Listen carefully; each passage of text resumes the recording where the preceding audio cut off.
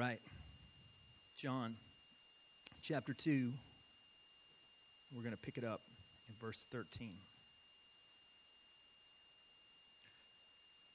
While you're turning there, let me tell you a couple things about this passage. First of all, this is possibly one of my favorite passages in the Bible, which I know is strange. When you get into it tonight, you'll be like, wow. But here's part of the reason why. Because this shows us a side of Jesus that we don't think enough about. Let me illustrate it to you like this. There's a great passage in C.S. Lewis's Voyage of the Dawn Treader. Lucy and Edmund are engaged in their adventure, and they come to a large grassy expanse. There's all kinds of grass that goes off into the blue horizon except for one white spot in the middle of all this green grass. Edmund and Lucy look at this spot intently. They have difficulty making out what it is, but being adventurous, they climb across the grass until they can see what it is, and it is a lamb, a pure white lamb that is cooking a fish breakfast. It's possible that C.S. Lewis, the author, had the imagery of the 21st chapter of John in mind when Jesus is there cooking a fish breakfast for his disciples. And clearly, the white lamb is a Christ figure. But while they are having that delicious breakfast that morning, something interesting happens. They begin to have a conversation about how to get to the land of Aslan, heaven. And as that lamb begins to explain the way, something marvelous happens. Lewis records it like this. His snowy white flushed into a tawny gold, and his size changed, and he was Aslan himself, towering above them with scattering light from his mane. And if you're familiar with the imagery from the Bible, what Lewis is clearly saying to us here is that lamb is also a lion. That white, spotless lamb is also the lion of the tribe of Judah. The lamb is the lion. And that's what this passage is about tonight. We are very familiar with Jesus meek and mild, but tonight you get to see Jesus strong and wild. You get to see the lamb revealed as the lion. 5 points, but fear not. They are not all of equal length. 3 are major, 2 are minor, and the story begins to unfold in verse 13. Look at it. The Passover of the Jews was at hand, and Jesus went up to Jerusalem. Now, it's very important for us to understand this because we almost don't have a category for how they would have treated Passover. It's Christmas-ish in the way that they would have approached it, meaning that there was a lead up, there was a lot that happened. It required an entire month of preparation. And during that time, the roads were repaired, the bridges were rebuilt or shored up, the sepulchres were re-whitened, and the entire land was just buzzing with activity. Also in Jerusalem, not really a big city by ordinary standards, but it would have had possibly 250,000 people crowded into this little city during that time. So it was no surprise that Jesus went there after what we learned about 2 weeks ago. Verse 14. But look what he found when he got there. In the temple, he found those who were selling oxen and sheep and pigeons, and the money changers were sitting there. Now, this raises a couple questions for us. The first of us would probably be asking, okay, so why are there animals and why are there money changers there? Let's handle the animal piece first. In redemptive history, this was at the end of the sacrificial system. And just as a refresher, this was the system that God had set up to deal with sin up to that point. It didn't ultimately and finally deal with it, but all of the animals that were killed, all of the grain offerings and other offerings that were made, they were dealing with sin to a degree and were somewhat of a placeholder that clearly pointed forward to the ultimate sacrifice that was coming, which was, of course, the Lord Jesus. You may also recall that the animals had to be of a certain blameless and spotless nature, and because that was the case, it was allowable for the animals to be purchased there on site. There was an entire cottage industry, if you want to think of it that way, that rose up around providing these animals. And then on top of that, in addition to providing the sacrifices, any male over age 19 was also required to pay a temple tax. And the money changers were there to exchange the foreign currency that they would bring in into the type of currency that was needed to pay the tax. So, in and of itself, not necessarily fundamentally a problem, but what they had done with this became a huge problem. And look what happens in verse 15 in response. And making a whip of cords, he, being Jesus, drove them all out of the temple with the sheep and the oxen. And he poured out the coins of the money changers, and he overturned their tables. And he told those who sold the pigeons, "Take these things away. Do not make my Father's house a house of trade." And then John gives us this editorial comment here in verse 17. His disciples remembered that it was written, "Zeal for your house will consume me." Now, let's try to visualize this together. Tons of people, got all these animals. You got the money changer people there. Jesus walks up. Doesn't seem to be much dialogue. He makes a whip and he starts driving everybody out. Now, this is so shocking for some people that they have come up with some bogus explanations of what actually happened. One guy, I don't even really want to read this, but let you know it's out there, who basically said that Jesus made this little whip, but he didn't use it. Couldn't have used it. And I'm like, bro, a simple reading of the text seems to indicate that Jesus used it, and he used it masterfully. And I think part of what we need to see here is actually our first principle, and that is, this shows us that Jesus' character is beautifully multifaceted. Jesus' character is beautifully multifaceted. He is like a diamond. And when you turn it this way in this situation, you see these aspects of his character. And when it's in a different situation, you turn it this way and you see the light hit it, and the diamond shows even more beauty. That's part of what is happening in this passage. John is showing us the beautiful, multifaceted character of Jesus. But here's the thing. Some people in our day, even though this is as plain as day, they just don't like it. Let me read you this quote from the Preach the Word commentary. They said this: "Even professing Christians sometimes reduce God to much less than he is. Many have made a valid attempt to present the humanity of Christ so men and women can see him as a God who relates to them. But this attitude has sometimes been carried to the extreme.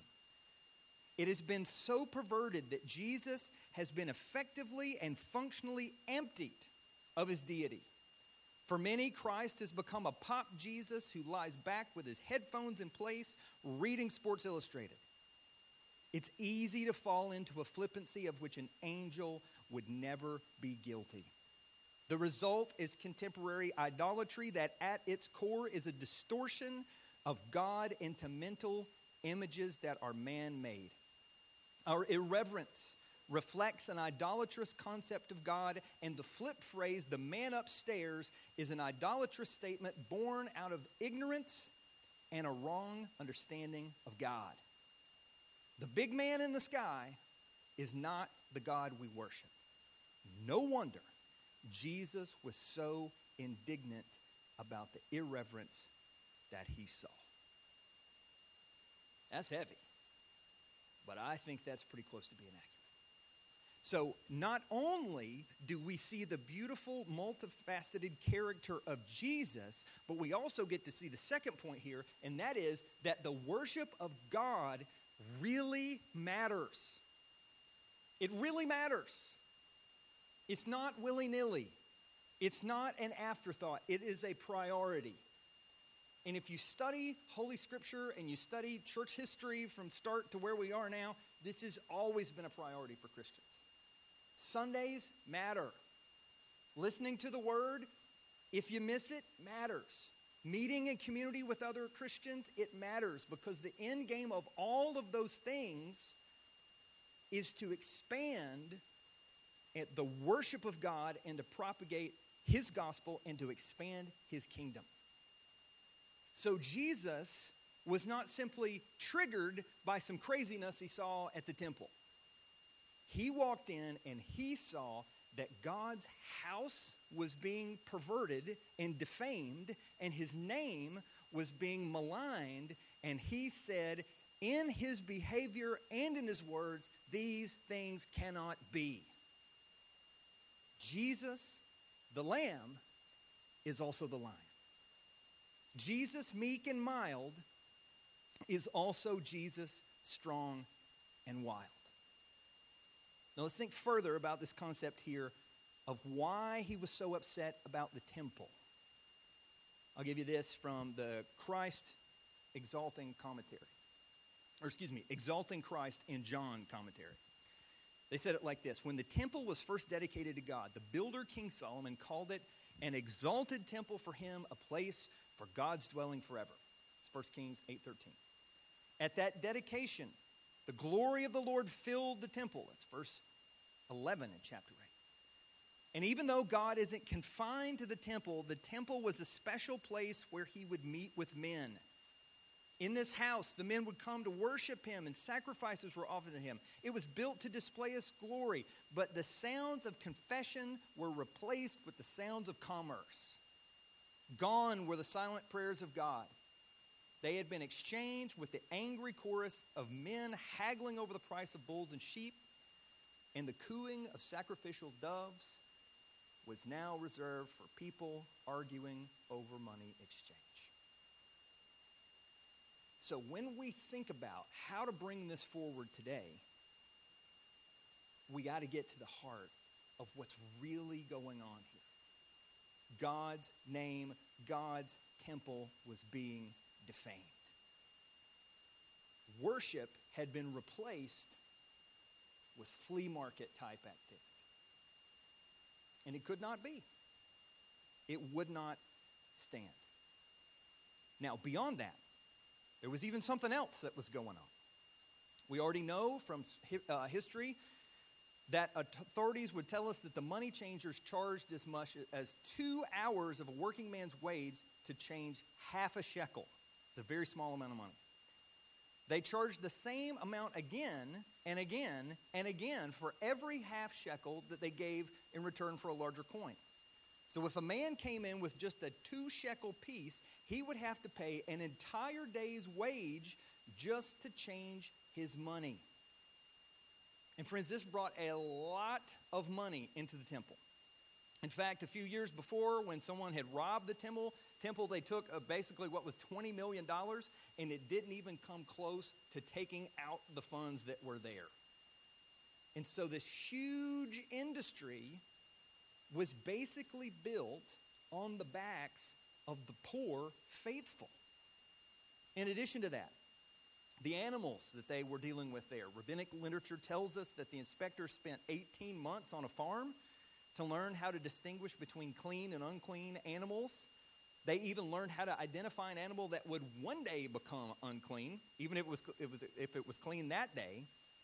And this whole thing also had to do with this guy named Annas. He was the high priest at the time, who would basically sell, thinking in flea market terms, booths so that people could work their quote-unquote business out of there. But time after time after time, it was basically extorting the poor, which is our third point tonight, that God cares about how the poor are treated.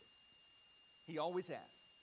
From start to finish in the Bible, if you look and read across the grain of Scripture, you see that some of the biggest indictments against God's people in the Old Testament was because they were taking advantage of the poor.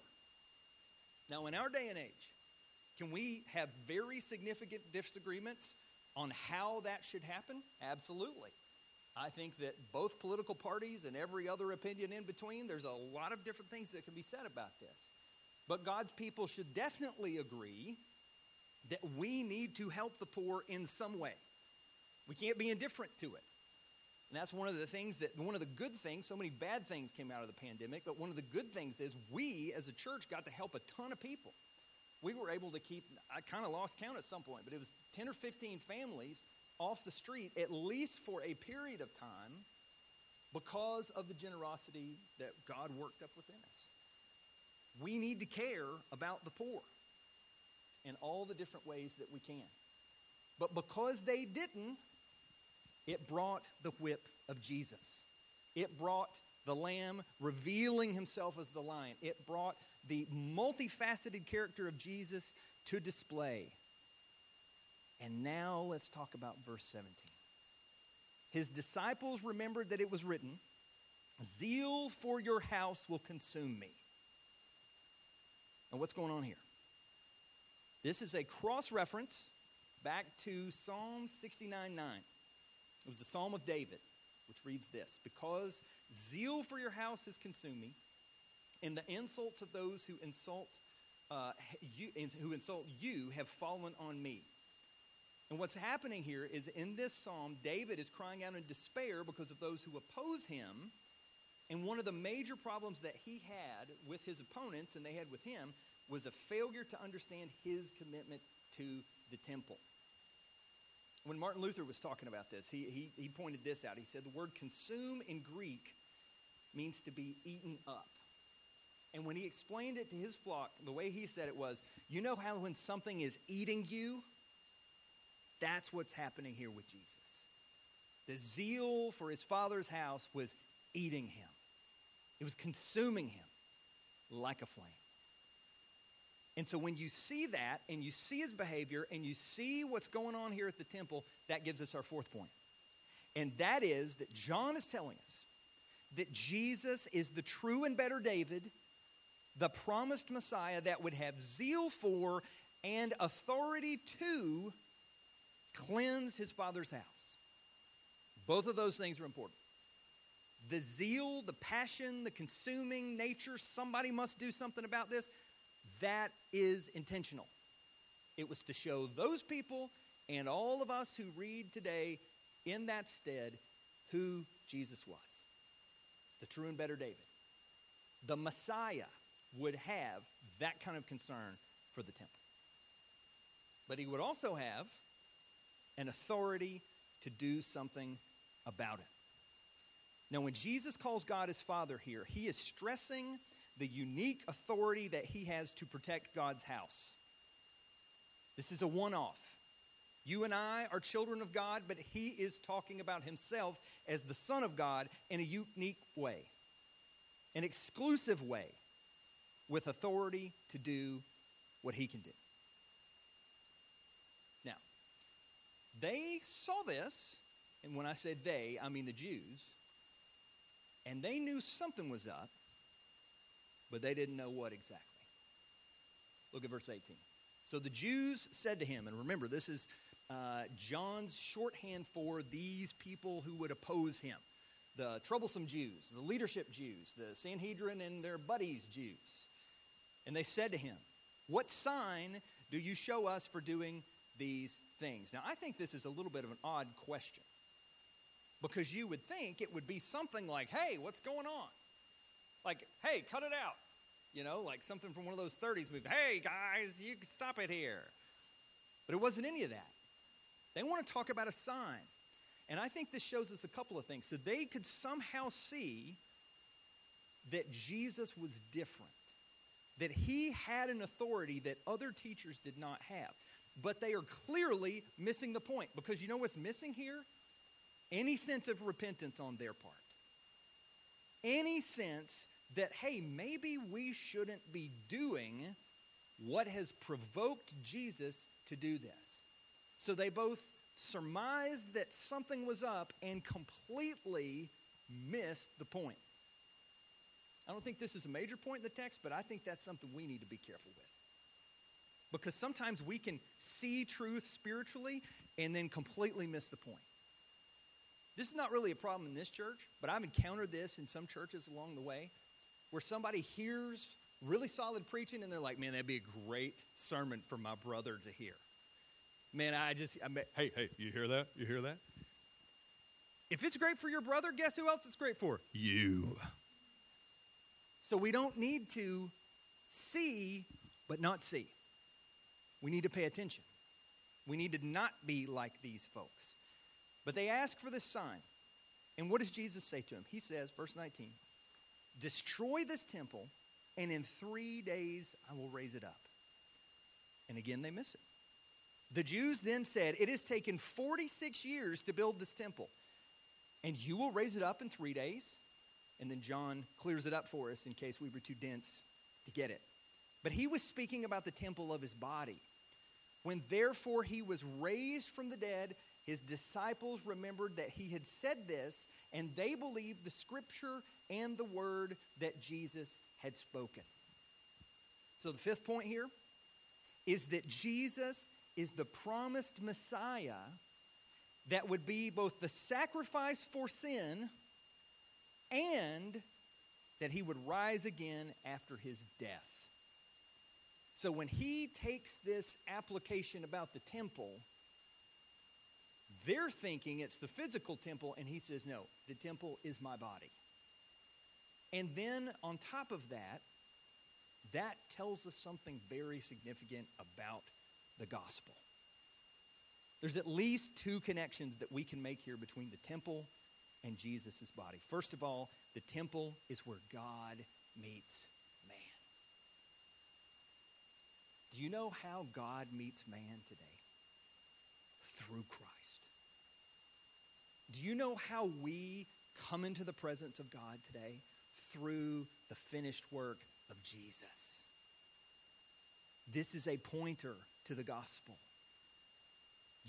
This is Jesus speaking here. You really want to see what happens? You really want to know how and why I have the authority to do this? When I'm killed and I rise again, I will show you. The resurrection is the ultimate authentication of Jesus' authority to cleanse the temple and to cleanse our lives. So God meets man through the temple of Jesus' body. Now, how about this? The temple is also where sacrifices were offered for sin. Friends, aren't you so thankful that we don't have to worry about grain offerings and animal offerings and all the other types of offerings that they had to offer so long ago? That there has been the ultimate offering that has been made for us once for all. Jesus fulfilled and finished the sacrificial system with his ultimate sacrifice.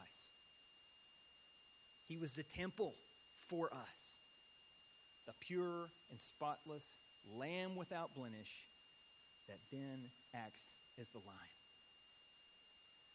So when we think about all this, there's a lot to take in. Well, let's go back and run through it just a little bit, because I want to make sure we get it and we apply it in the way that will be the most helpful to us. Let's think about that first piece of truth that we have. That Jesus' character is beautifully multifaceted. I think a good question we could ask ourselves in light of that truth is something like this. What picture of Jesus do I have in my mind? Is it only Jesus meek and mild? Or does it also allow for Jesus strong and wild? Listen, he is meek and mild. He says that about himself in the Gospel of Matthew. But he also has the authority and the zeal to cleanse this temple and to cleanse our lives. Does our picture of Jesus account for both? Second thing we talked about, that God cares deeply about the way that he is worshiped. Is worship a priority for us? Sundays, after Sundays, do we organize our lives around the glory of God and the lifting up of Jesus? Oh, friends, anywhere that we don't, this is an opportunity for us to let God's kindness lead us to repentance and to reorg our lives tonight around that principle. How about the next one? that Jesus is the long-awaited Messiah, the true and better David, and that he has the zeal for and authority to cleanse his Father's house. I think an application for us there is to just be encouraged. To be encouraged that the Bible said that there was one who was coming, and he came just like he said he would. That there was to be this Messiah, and page after page after page of this gospel show us that he came. Like David told us a couple of weeks ago, the Gospel of John is the book of signs. And here we have this sign of the Messiah. And finally, what about this bit about the temple and the resurrection? Oh, friends, every week when we take communion, we are reminded of what this sacrifice represents. It's the shed blood of Jesus. It's the broken body of Jesus. It is the replacement of, fulfillment of that sacrificial system. We don't do that anymore because we have Christ and what he has done. And the resurrection, one writer said it like this: it is the exclamation point on the statement that Jesus made on the cross, it is finished. That the resurrection reminds us that everything that Jesus said was true and that he really did have the authority to do this. So when it gets hard this week, let's just guess Thursday morning is going to be tough. Remember the resurrection. That you have not bought in simply to a bunch of fables that maybe your parents told you, but you have staked your life and your eternity and your family on the truest truth available. The risen and real Christ. So let me close with this question tonight. Based on what we've learned, what do you need to hear from this? What is the Spirit of God resting upon you tonight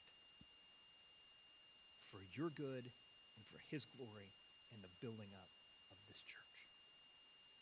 For the transformation of your workplace, for the good of your neighbors. Friends, whatever it is, let's go to God and let's ask for his power now. Let's pray.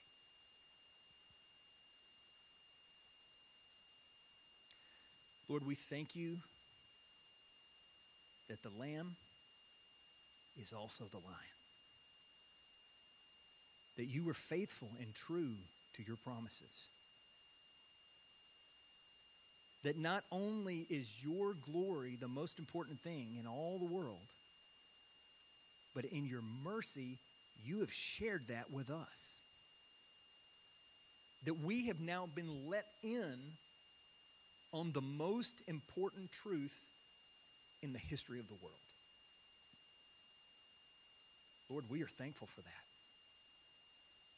And we pray that as we hear and respond to your word, and we see the zeal that you had for your house,